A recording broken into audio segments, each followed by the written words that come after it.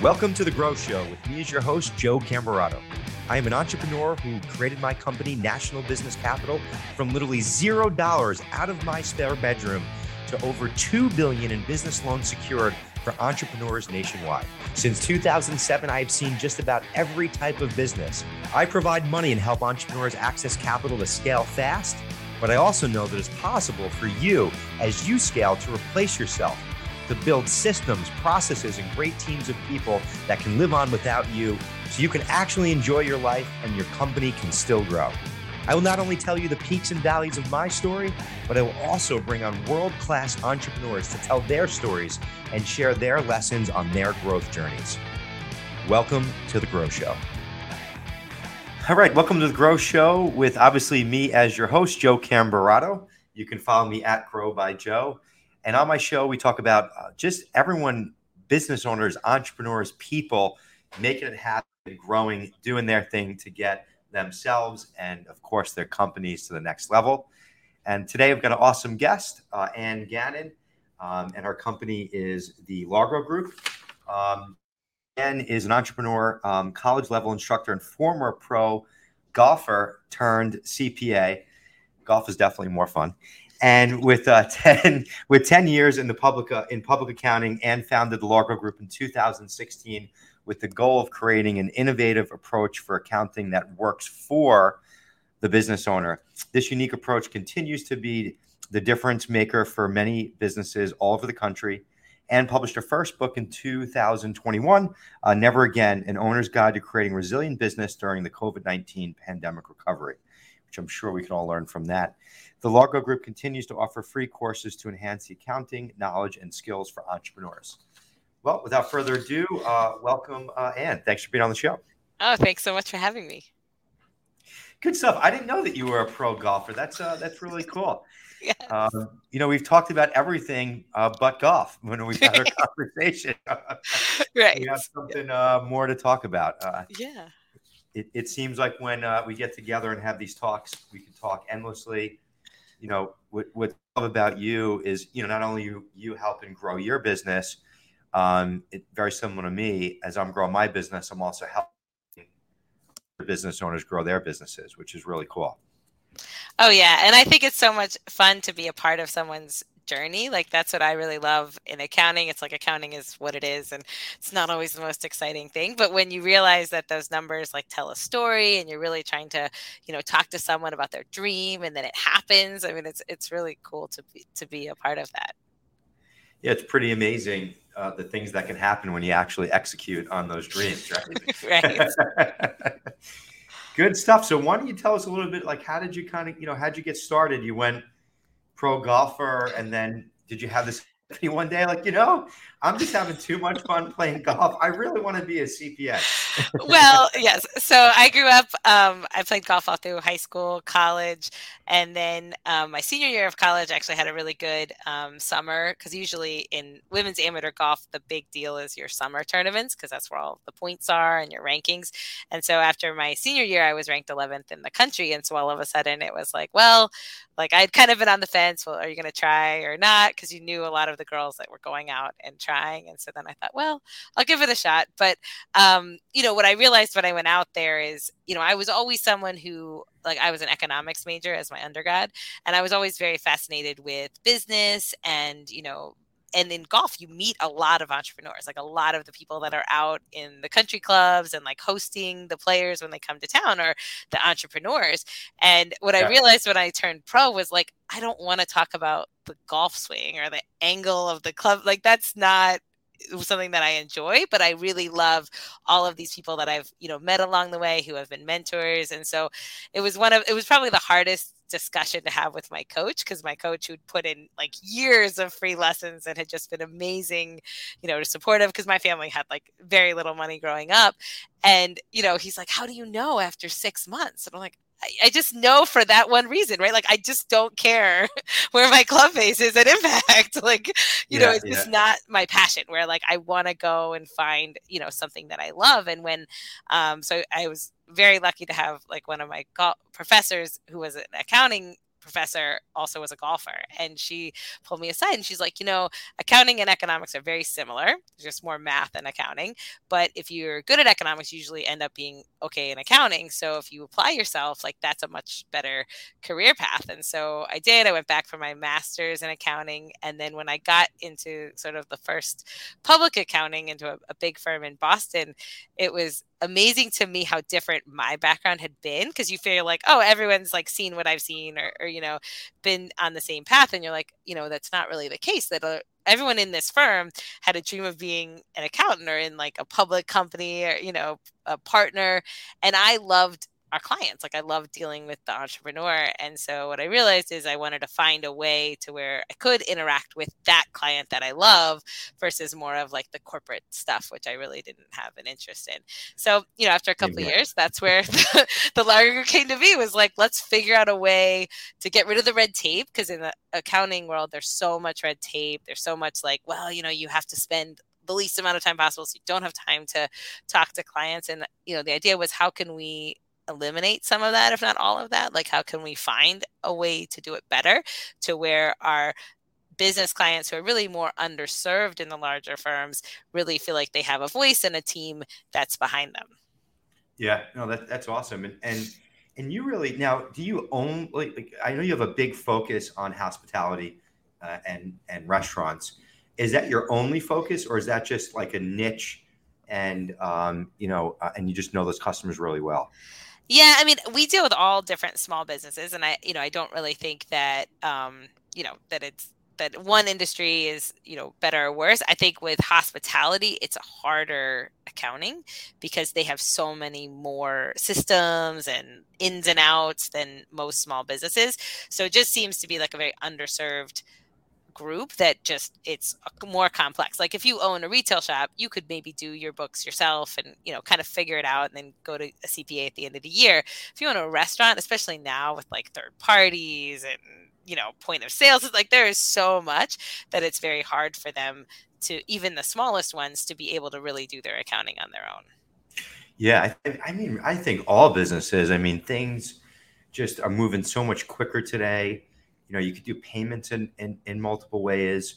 I think a lot of business used to be all cash. So you had the cash, you could buy it. Now you're transacting and all over the place. But I mean, if you're going to grow a business and a real business, you got to have your books in order. And it's funny because that's my next question is like, why is bookkeeping so neglected by business owners? It's I I know. don't, we see thousands of applications per month. And I mean, it's not just like a lot of people like, oh, companies just getting started. They don't know. I mean, I see businesses doing 10 million plus a year in revenue that don't really have their books together and really like a process around Yeah. their Yeah. bookkeeping. I know. And I think some of it is, I really think it's a kind of a broken model with the accountant at the end of the year for small businesses, because too much changes during the year. So I think it's easy to put off, right? Because there's Yeah. no deadline except for the big deadlines that we all know about. But, there really isn't a deadline if you don't get your financials out at the end of the month, because you don't have investors in most cases or anything like that. So it's easy to sort of put on the back burner. And I think especially in the last couple of years with COVID, it was like, well, I just don't have time to deal with that, but I'll deal with it at some point. And then you realize that, your financials are just wrong. Like they're missing things, and there's just payments everywhere. And you can always tell, I think, the more seasoned owners who have been down the road of getting turned down for a loan because they didn't have good financials, and they are the ones that know, like, okay, nope, I'm gonna take this month, I'm gonna make sure my P&L is right, I'm gonna make sure my balance sheet's right. But I think it's until you've had that lesson where you're like, well, wait a minute, how can you not say my business is worth investing in? And it's like, well, this is not good. Like there's nothing there. It's good, but if you can't show it on paper how Right. good it is, right? And when I first got started, I used to hand in all my stuff at the end of the year, and I just got frustrated with all the work. Like you think that you're just kicking a can down the road, and you wind up having to do all this work in such a short period of time, and it's just stressful. And more importantly, as you're growing, I couldn't sleep now if I didn't know what we did exactly down to the penny last month. Yeah. and it also it helps you identify issues and problems. Um, and and then if you need financing, usually you need it yesterday because you have a challenge or an opportunity. So having those books together, like it's really just really important. Um, Yeah. so Well, and I think you touched on something really important because I also think that a lot of times people think if I have an outsourced accounting firm or bookkeeping firm that they're going to do everything. Like, oh, it's like a cleaning service. I'll never have to clean again because they're going to clean for me. And that's not the case because I think even if you have someone doing the transactions and doing, the work, that you as the owner still need to have those checks because there's so many times where people assume on the accounting side that we would know, right? Like if your manager goes and uses your Amex and goes to Home Depot, I would never know that that manager doesn't go to Home Depot, right? Like there's always things that you, yeah, the owner, yeah, are the only one who knows. And I think it's really important as an owner that you see that you're not just looking at this for the sake of looking at it, that it's also like a control over your money to make sure that nothing is happening. 100%. And I think too. Yeah, we have those checks here, and notifications of things that get put in a report that I sign off on monthly, so I know because and then everyone's got their own. My managers have their own card, and then we have a process of how we account for that stuff and look at it. And the other thing too is like the reoccurring bill, like those reoccurring payments that just love like to ding the credit card. I'm big on reoccurrings and eliminating them fast because they can just Yeah. eat into your Oh, yeah. money. But I think about too, like, because I always talk about this. I talked about this with you once before. Just that so many owners don't realize that you can finance equipment and pick up the depreciation. And like, how many times do people like buy a piece of equipment, don't tell you that they bought a piece of equipment, Oh, yeah. and then it's not like booked the right way because you can depreciate it, but it's really an asset on your balance sheet. So if it's just put there and expensed out, then you don't really have those assets on your balance. Like, Yeah. so you could, and then going to get financing and stuff. If you had a stronger balance sheet, I mean, there's more that goes into it than just having equipment on there. But how does that get missed a lot? Oh, all the time. And I think it really starts to like if I feel like people should at least even if you're not going to finance, but whether you're looking to finance now or at some point in the future, or you're not sure if you ever will, if you look at your financials from the eyes of someone, an investor, right? Like someone who doesn't know anything about your business and they're just looking at it as an investment, not you yourself or anything, just an investment. You really start to look at things like the assets, and so many times I see that missed where you have like a full restaurant and it shows 30,000 of assets. You're like, there's no way that this is Yeah, 30,000. I yeah, mean, it yeah, costs you 200,000 into this build out. Like, where is that? Like, how did that get yeah, missed?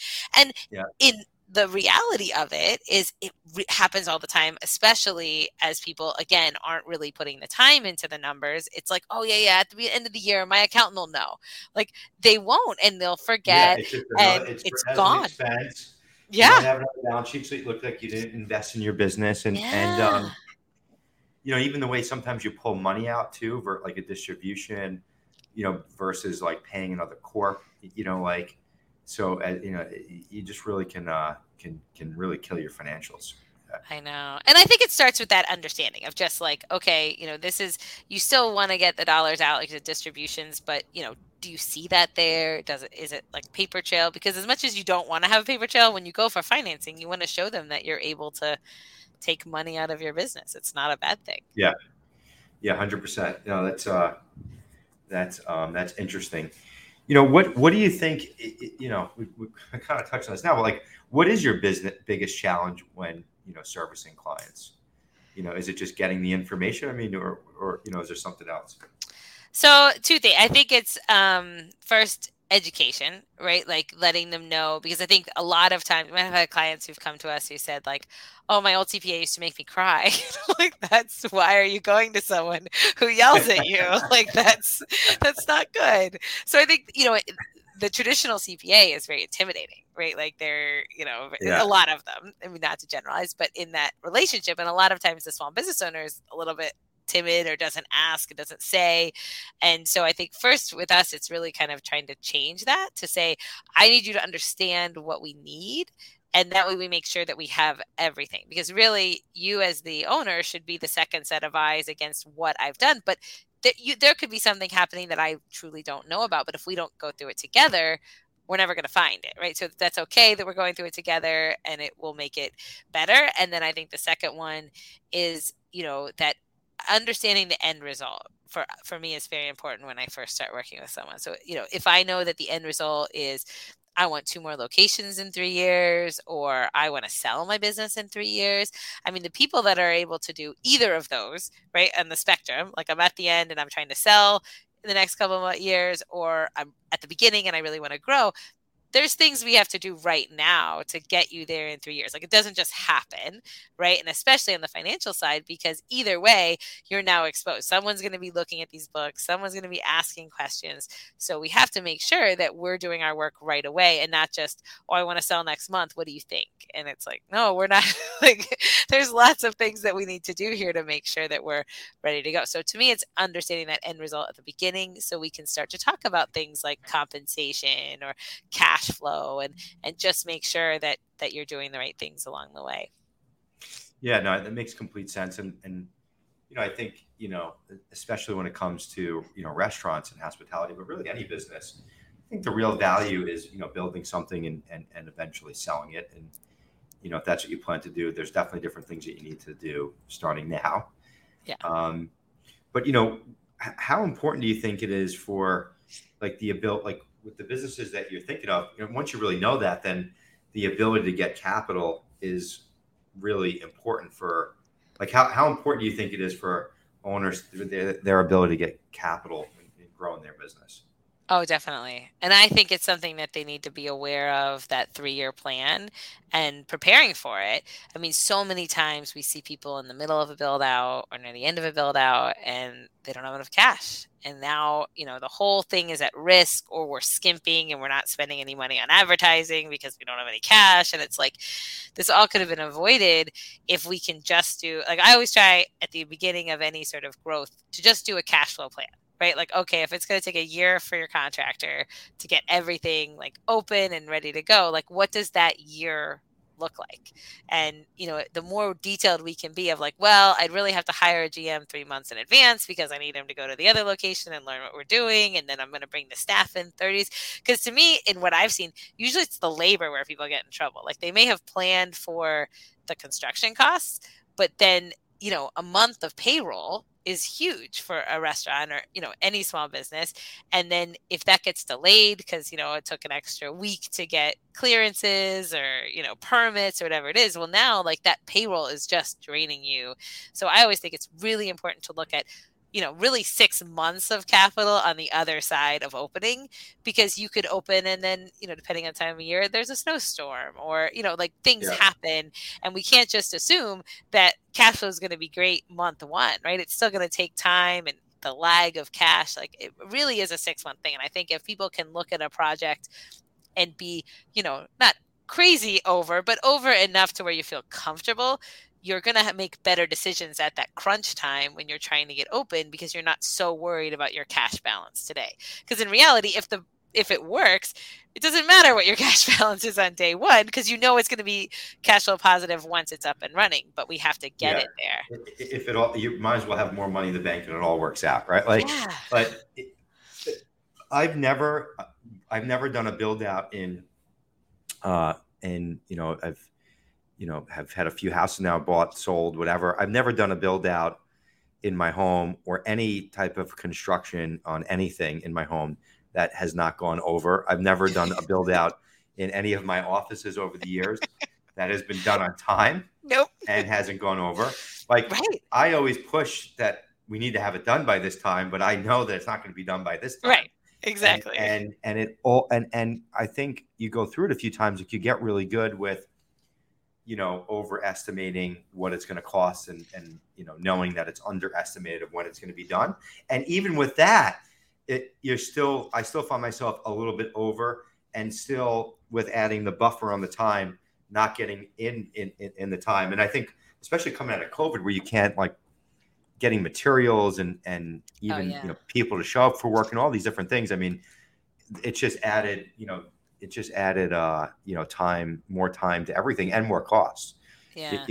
And I think what I see too, which is really important if you're watching today and you're thinking about an expansion, like what you said, especially with, especially restaurants, because it's so build out intensive, and then permits, and there's all these things that can delay, and all these things, cost big dollars. Like build outs are big money, paying people to help with permits and everything else. There's all these fees and everything. But when people, a lot of restaurant owners, a lot of people like in construction, contractors are very big with, because there's a lot of cash in businesses and stuff like that. Like, just I pay for everything, in cash. I don't borrow money. And when you go into, like, what I've seen is people go into building out another location, and they're doing it all out of their existing cash flow, which there's nothing wrong with that. But what happens is when they are short, and then they're really draining their existing business, and that now they're like in the middle of a build out, and they go to apply, and the lender's like, what's up with their cash flow in their current business? Right. And you're like, oh, right. well, they're taking all that money from that and they're putting into this. It's very hard to really know that. You can show it and prove things, but anytime you have to like prove anything out to an underwriter, it's not an easy thing to do. Right. So, and I would say, like, we do weekly, right? Yeah, they don't get the like approvals now. No, and it's so hard to know from the accounting side if you're paying for something out of the one location, if that really is the expense of the one location. So from my side, that's a nightmare. It's a nightmare because no one ever like takes the money, puts it into the new business account, so you can see it's just all an expense to another corp. And then picks up, then you like would obviously reach out to you and say, hey, we have a new company under a new corp, and I need you to take the books for this. It just all commingled. So you look like you have a non-profitable business in your current business. Now you go apply for funding, and they're like, you don't get it, or you don't get the best terms. So I don't think people understand the power of like leverage. And when you have something that's working and taking that and leveraging it, putting it into something else, like, there's good debt and there's bad debt. If you're borrowing money on your existing business to go start something else that's going to produce more money with that money, that's good debt. And I think so many people are like, I want to do it with no debt. And then they wind up like strangling and suffocating themselves because they drain everything out of their biz. And then now they can't get it. And that's when you need it. And then it just becomes this whole thing. So I see that. We have a deal right now that we're dealing with this with. And we're like, man. And they took a bad short-term deal, which is only making it more complicated for us, which we're going to work through it. We're going to wind up taking them out of that, giving them something long-term. But it's taking us a little bit longer now. If they would have came to us before they got into this build-out, we could have got them the best favorable terms, more money than they would have ever needed. They could have parked in their bank account. And if they saw things were going good, we worked in prepayment discounts of the whole deal. So they could have just paid it off early, executed their discounts. And kept it moving. But it's do you show people like how to use debt to grow their business? Yes. I mean, how I like to, especially with multi-unit, because I agree with you. I mean, I'm not one who says you have to take on debt, but I really don't think it's always the best idea to self-finance, because I do think there's risks there that you just don't see up front, and the length of time. I mean, I've had cases where I'm calling people up saying, your labor is crazy. Like, what is going on? And they're like, oh, I have like 3 employees that I'm waiting on that are just sitting on that payroll. Like, why? Because if anyone ever wants, if you need anything for that business, or, I mean, stuff happens all the time. Like, now I have payroll reports that have employees that aren't even part of this location, right? Like, that's just not good. And I think, how I've always seen the most successful restaurant groups that I've worked with have never been afraid of debt within reason, right? Like, you have a plan for this existing this location. It has a pro forma. It's going to do whatever, 2 million or whatever it is. There's a ratio of debt that is fine for that. And as long as your build out is within that reason, right? You're not going to buy a $4 million building or anything crazy, but it all works on the analysis side at the beginning. Then really that debt should be for that location, and none of this, game of this one and moving the money over and all of that, because I think then that location is set up for success right away. And the most successful restaurant groups I've seen, or, just overall hospitality groups, that's always how it is. It's like, all right, well, this is this debt, hey, if it's great and a year from now, this location does what I think it's going to do, then I could pay it off early. Like, I don't need to worry about that right now. What I need to worry about is making sure it's successful. And then the cash flow will take care of itself. Because if I believe in my model, then I'm fine. But I think so many times they've self-financed for so long that we don't really know what the model is or how, lucrative is the location without all of these other things that have gone in for 5 or 6 years. So I really try to work with everyone with, again, that 3-year plan, like paying attention to debt service, right? Like, in reality, if there's $10,000 debt service a month, is that going to be okay? Is that going to work with, how we think it's going to perform? Well, if the answer is yes, then why not just go do that now? And we know we could always pay it back early. Or, hey, if all the locations are doing great, we could have a year where we're just paying off debt and clearing the deck for the next thing. And I think that's what you also see in like the bigger groups is like, hey, there's going to be a year where I'm not doing anything, right? Like, I was talking to one guy this morning. It's like, I'm holding next year, but I'm going to really look at my debt, going to look at like restructuring, because then the year after I want to do this. So I got to be ready, and really looking at it more strategically. But, I think the underlying problem with a lot of people that self-finance is not understanding the value. Because if you do a 3-year plan, if you're building another location next year, in theory, if you have one location now, your business is going to double in value. So it's not like you're taking on more debt, right? As a percentage, it's probably going to be the same because your business is going to value, your assets are going to double, you're going to have a larger business. So if we look at it in that regard, it may not be as scary or look like you're being, irresponsible. You're really being strategic because your goal is to have a business that's 3 times the size of what it is now. And so your debt might also be bigger too, but that's okay because it has that value. 100%. I think it's a good point too. I think a lot of owners and entrepreneurs are really great at what they do. And they know that when a lot of times, a lot of things, there's a lot of gut decisions. And a lot of times those gut decisions are right. Like, that's what's gotten them, to where they are. And they've made amazing gut decisions. I think the power of putting things on paper and just mapping it all out. I think when they actually see it, it makes it much easier to make the decision versus just like trying to calculate all in your head and dealing with a payment in your head, a cost of interest, and like all these things in your head. Like, when you see it on there, but what's really important, if you are growing, you're like, all right, I'm going to do another location plus another location. And all right, my plan is, let me get 3 or 5 locations or 10, whatever that plan is, and then I'm going to sell. You really want to understand financing because it could be your friend. Because the way I see that is, if you're able to borrow and use other people's money, of course, it's got to be, rates that make sense. Then you're able to actually like grow a profitable business, use debt, and then you can pull that money out, put it in your pocket. That's much more, that's more money in your pocket now. And if you're going to sell, you're selling the company, you're selling the debt, everything along with it. Now you've made, X amount in a sale, plus you've been able to take that much more out and put it in your pocket versus, funding it yourself. You'd actually make more if your plan was to sell. And that's really a private equity groups do. They buy businesses, then refinance them, pull their cash back out, get their money back out of the business, and they go and do it all over again. They love that, Right. Because they keep scaling up with it. It's just a different mindset, Yeah. So interesting stuff. So tell us a little bit about your franchise accelerator. Yes. So the Franchise Accelerator program is something that we're launching early November. And the goal is to really put together a comprehensive program for people who are looking to scale their business.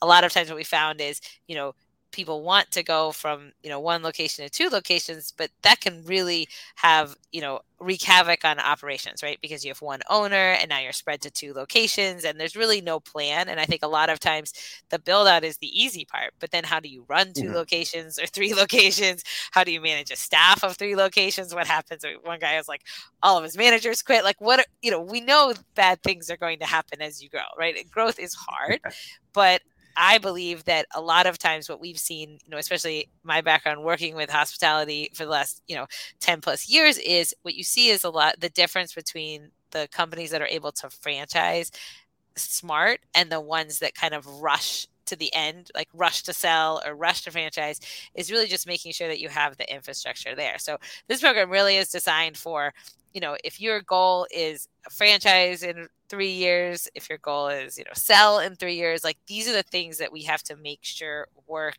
in your operations today, because otherwise growth is just going to, exaggerate the problems that already exist. But if you can do it smart and thoughtfully, then we really can have that growth outcome. Because, especially in the last 2 years, the hard thing has been seeing people who want to get out of hospitality, who want to sell their business, and they can't, right? Because their business has always just been them. So they can't walk away because the business will literally die if they're not there.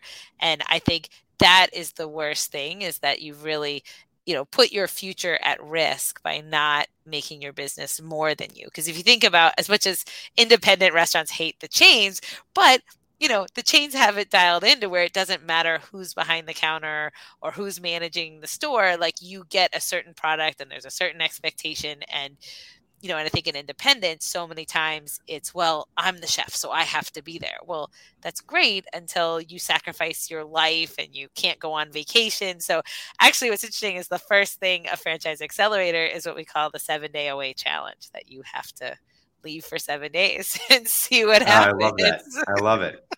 No, that's awesome. I actually, that's really cool, because it forces an owner to have to take that action. And right. I talk about this all the time. Like, I'm a very big process and systems person.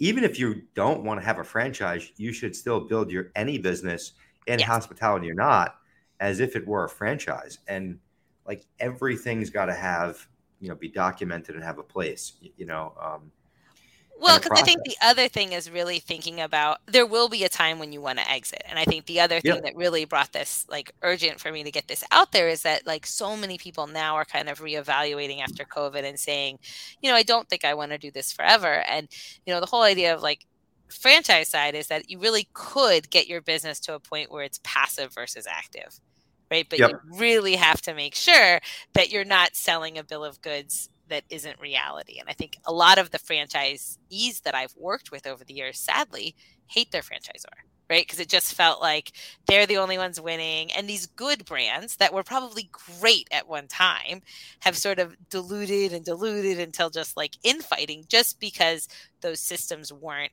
there. Where at the same time, it's nothing within the four walls, right? The brand works, the pricing works, like everything is there.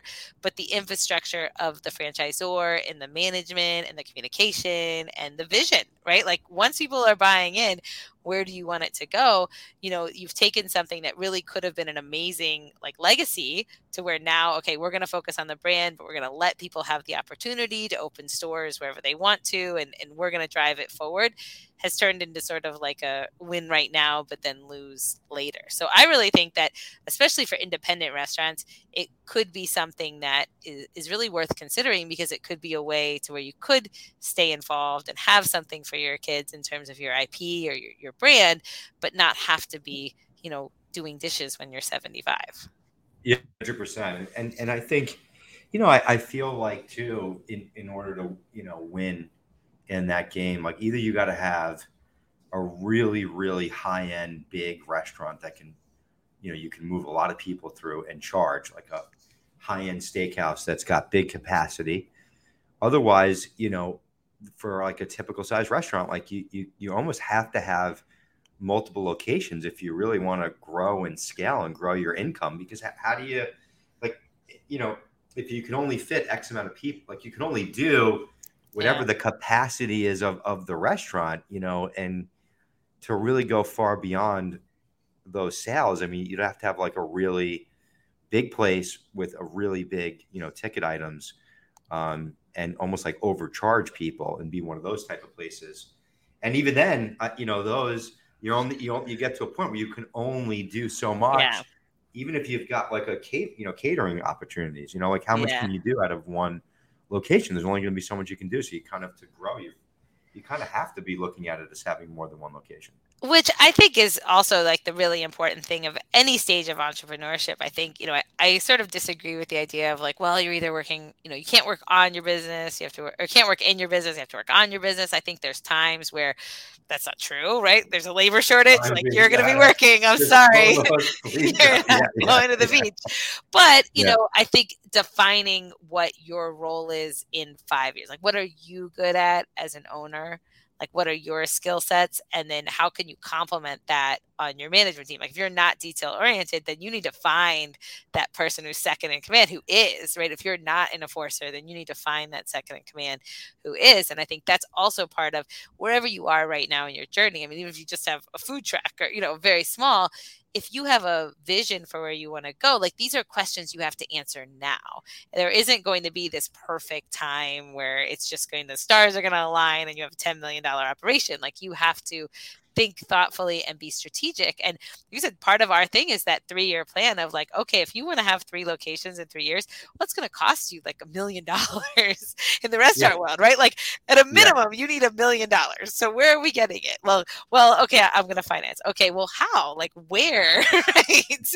We need financials to give to Joe. Like, but we need to talk about it now. We can't just wait because, I think the other thing in any small business, but restaurant especially, is it's so weekly driven that it's so easy for like a week turns into a month and then turns into a year and we haven't moved forward. So having that bigger goal, I think, is so important because time just flies in hospitality. And then all of a sudden it's like, oh, I was going to do that 2 years ago, but I didn't do it yet. And then Another 2 years gone down. Yeah. It goes fast. I mean, it just keeps getting faster. And I think, I don't know if it's a combination of me just getting older, but, I think that the business is just moving faster. Yeah. And, I don't know, back in the day, years ago, 40 years ago, business moved a lot slower, now businesses, you can do business almost anywhere. And even I mean, it's a silly thing, but like with things like Gold Belly or whatever, like you could be selling your pizza or whatever food in your business and shipping it across the country. Right. So, I mean, technically that could be like a whole nother revenue stream. Like I know some pizza places locally that are amazing and they ship their pizza on Gold Belly all around the country, and it's like, you didn't do that before, know. But I just think there's just some businesses, restaurants, obviously it's more localized, but pretty much all other business has become like with technology and video, even what we're doing, right? Like people are doing business all across the world now and across state lines and, across their town lines that they would have never done in the past. So you really got to be like on it and move with the times, and people want the convenience of tech. So if you have a restaurant you can't order online and you're that type of like takeout style restaurant, you better have like an amazing online ordering system or whatever. Like you got to keep moving, because if not, others are, and they're going to be kicking your butt, So yeah. Did you ever read the book Traction, or do you know about EOS? No. Yeah, as you're talking through this, and two things that I thought of when you were talking, because this is all about, this is the Growth Show and all about growth. One is we follow, the book Traction talks about this EOS process, which is the entrepreneurial operating system. And we run our business on EOS, and we have an EOS implementer, who I think I'm going to connect you with, Ann, who's awesome. But basically, it was a way it helped me really build my core management team. And we follow this once a week. It's called a level 10 meeting. We meet for 90 minutes, and we set our quarterly rocks. And it really helps keep us on track. And then you put together like your vision for the year, 3 years, and 10 years. Yeah. And it really just like helps keep it organized. And we have an accountability chart for the business, kind of like an org chart, but it's basically like who's accountable for what. And it's really, as you're, helping people build teams, it's a really great process to follow. And it's been super helpful, in my business. Oh, yeah. No, and by following this process, one thing it's helped me a lot as I've grown my biz is I focus on the end result of what I want to do. And then I reverse engineer backwards, like all the things that need to take place. And, doing that along with my EOS process, it helps keep us on track for the quarter, like all the things that we're trying to do. And you need like a process and a system, because once you get to this like great place with your first business and you start nailing things, then you always want to take on more. Usually you're like, and then you think you assume that because you did this, you can like do it in anything that you touch. And you may be able to, you probably can, right? But you got to level up your processes and systems on how you're going to do that. And of course, people, otherwise you're not, it's easy to actually take on more. It's hard to do it like effectively without losing your mind and pulling your hair out and profitably, it's easy to spend money. It's easy to get the sales, I think. Yeah. It's like getting the right sales and booking those sales properly. I think that's where the biggest challenge is with most businesses. Oh yeah, definitely. Good stuff. So what's next for Ann Gannon? Yeah, well, we're going to continue to offer free resources. I mean, I feel like right now, especially with hospitality, but any industry, I think people are pretty uncertain. So, our goal is to kind of keep people reminding them that, it really matters what's happening in your business and not getting too worried about things we can't control because, there's always going to be bad times, but I think what I have learned over the last 2 years is you saw the people that were continuing to move forward, who used it as an opportunity to get better, to improve, and then you saw people who were sort of waiting on the sidelines. And unfortunately, the people that were waiting on the sidelines just stepped right into inflation, right? Like there wasn't that swing back. That I mean, even if you had asked me at the beginning of 22, I would have thought this is going to be an amazing year. This is going to be like the roaring 20s, like everything's going to be great. And then, I mean, inflation has been so hard, especially for anyone who has like hourly employees. I think just because, for most people, the rates changed $5-6 an hour. So that means everyone on your team is making $5-6 an hour more, if not more than that. But if you think about that jump on a weekly basis or a monthly basis, I mean, that's a huge dollar difference between where you were, 2 or 3 years ago, because COVID was what it was. But if you look to 19 to now, I mean, your business model is just different. And I think the people that weren't moving ahead already, it was just too much. Like it was too hard to figure out what's going on. So our role now, I mean, I look at this a lot like 2020, where it's like we all kind of have to work together, because for restaurants, for your normal independent restaurant, that model doesn't work anymore. And they're just realizing that the labor is too expensive, the cost of goods is too expensive, and now you have a price conscious consumer. So, I mean, they're only going to pay so much for pizza. Like it might be good, but they're not going to pay $40 a pie. So we got to figure this out. Yeah, no, you got to really be efficient. And I think that's where like all the things, like there's so many, like where can you cut costs? Where can you outsource bookkeeping versus maybe paying for one? There's so many like things that you can outsource today. But I think too, you have to be willing to change, and what worked is not always going to work. And I see this like, when I look around, I see it's all mindset. So if you get caught up in like all this stuff, your mindset, you got to be like strong and focused on the opportunity and not all the bad things that are happening. Because when I look around locally, the businesses that went out of business, the businesses that went out of business, they were out of business, like they were already like not good. I feel like they were kind of on the brink. You know what I mean? Yeah. Pre-COVID, and then COVID happened, and it was really like the nail in the coffin. But when I look at that, it's like, but then you see the businesses that were like always, like the restaurants, especially, but all businesses, but particularly in restaurants, like the ones that were really good, value, beautiful ambiance, like those places are packed. Yeah, they're fine. and they've risen, they've increased their prices, still and expensive before COVID, and you can't get a restaurant there on a Thursday, Friday, Saturday.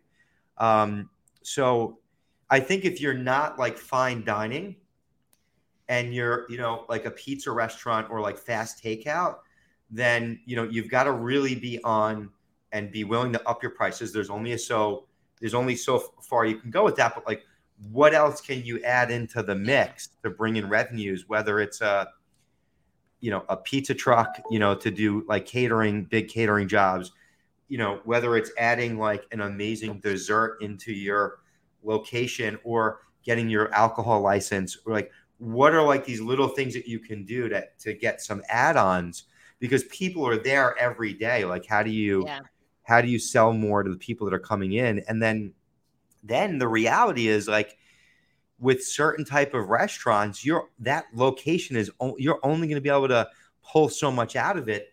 So if you really want to grow, you almost have to have, 5 or 10 locations. Like if you own a Subway, like a Subway franchise, you're going to make, as an owner, $50,000 to $75,000 a year, like owning that restaurant. Like, unless you're by a college campus or in an airport, because we've seen all these deals, you're only going to do so much. Like how many Subway sandwiches are you going to sell? So to win in that game, you got to have 10 Subways, and you can make $500,000 a year. Yeah. But so I think you got to get really clear on like, what is like reality with your business? What is your plan? And then just commit to that growth. But like if you want to make, hey, I want to make X amount per year, we'll reverse engineer back what you would have to do that. You might find that it's actually not possible in your location, no matter what you do. So that's where you need to think about, do you need, multiple locations? And what are some of the other things that you can maybe add in to pick up those extra revenues? And, don't be afraid to change and be creative and focus on your mindset. It's key. It's been key to my success.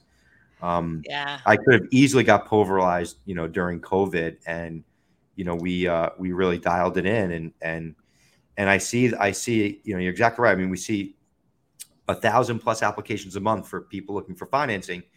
The ones that, got, pulverized by COVID and fearful and just did nothing, they're still struggling to get through it. The ones that said, oh my God, this is opportunity, they're accelerating, and they're really they're doing well. They're still dealing with challenges, still dealing with supply challenges and stuff like that, but they've even if they've come down, they're back to regrowing. They've either gotten back to where they are, they're almost there, or they're doing more with less, or they've accelerated past where they were in COVID. So I attribute all that back to mindset, though. Yeah. No, and I agree. And I think, being aware of, I remember 08, I had just started out in public accounting in 08, and it was interesting to see because, 2009, 2010 on paper, looked bad, and they were, but it was also kind of like the beginning of the upswing. So you started to see opportunity. So I think if people are paying attention, like, yes, things are probably going to be hard for a while, but there's going to be that point where you're kind of seeing the light at the end of the tunnel. And if you have cash and you have a plan and hey, this is my goal for 5 years, like, not to make rush decisions, but there's going to be opportunity out there, regardless of your industry. And I think you have to pay attention to that, because, the first guy ready to go is going to be the one who finds, the good opportunity. 100%. And those opportunities, sometimes you only get, good ones, once in a lifetime, or once every 5 to 10 years, or, once in the middle of these cycles. So you got to be prepared, and thinking ahead. And, I founded, my business, I incorporated December of 2007. I went right into like the worst economic downturn ever. And what happened after that, because, it was a scary time. I mean, I was scared. My house was on the line, 401k. I mean, I put everything into getting the business going. I stuck with it and really focused on being positive, and just, I didn't have a huge company to lose at that point, but I had everything on the line, and every dollar I've saved up until that time, I fought through it. And what came after that was massive opportunity. Yeah. Because I focused on it, so I think we're seeing that right now. And in these crazy times, we just went through a solid pre-COVID. It was like a solid 10 years of everything just back on the way up, right? I know. And the last 3 years, everybody was back to having a party. And I was just like, man, I'm like, this just feels like right where we were, and I'm like, everyone's having a party. Everyone's accessing money easily. everyone's buying stuff, everyone's going away, everyone's taking Yeah. time off. And I'm like, man, I just felt like this isn't good. I remember, and you could have never predicted COVID, Yeah. but people were used to having a lot of fun. Now, in these environments, it's time to double down and get focused. And you might have to put off some of that fun stuff, but stay focused. And there's opportunity out there, and people are finding it. So Yeah. if you're focused on it, you will as well. Yes. No, I agree. Good stuff. Well, thank you so much, Ann, for coming on again. Ann Gannon from the Largo Group. And if anyone wanted to find you again, Ann, how would they do that? Yeah, so check out our website. You can subscribe to our course section, and we're offering free webinars all the time. We also have more information in the coming weeks on the Franchise Accelerator program. But our goal is to just be a good resource for those in the hospitality industry. Awesome. And they can go to thelargogroup.com to find you, correct? Yes. Awesome. And all that stuff will be in the description on this podcast. Definitely go check out Ann and her company. If you got a question on, accounting, bookkeeping, growing your business, whether you're in hospitality or not, but especially hospitality, as she's a rock star in that arena. Go check out Ann and her company, Largo Group. Thanks for tuning in to Grow by Joe. Remember, it's all about mindset. It's all about growing. Stay focused. Keep doing what you're doing and keep growing. Thanks for tuning in. We'll talk soon. Take care. Thank you.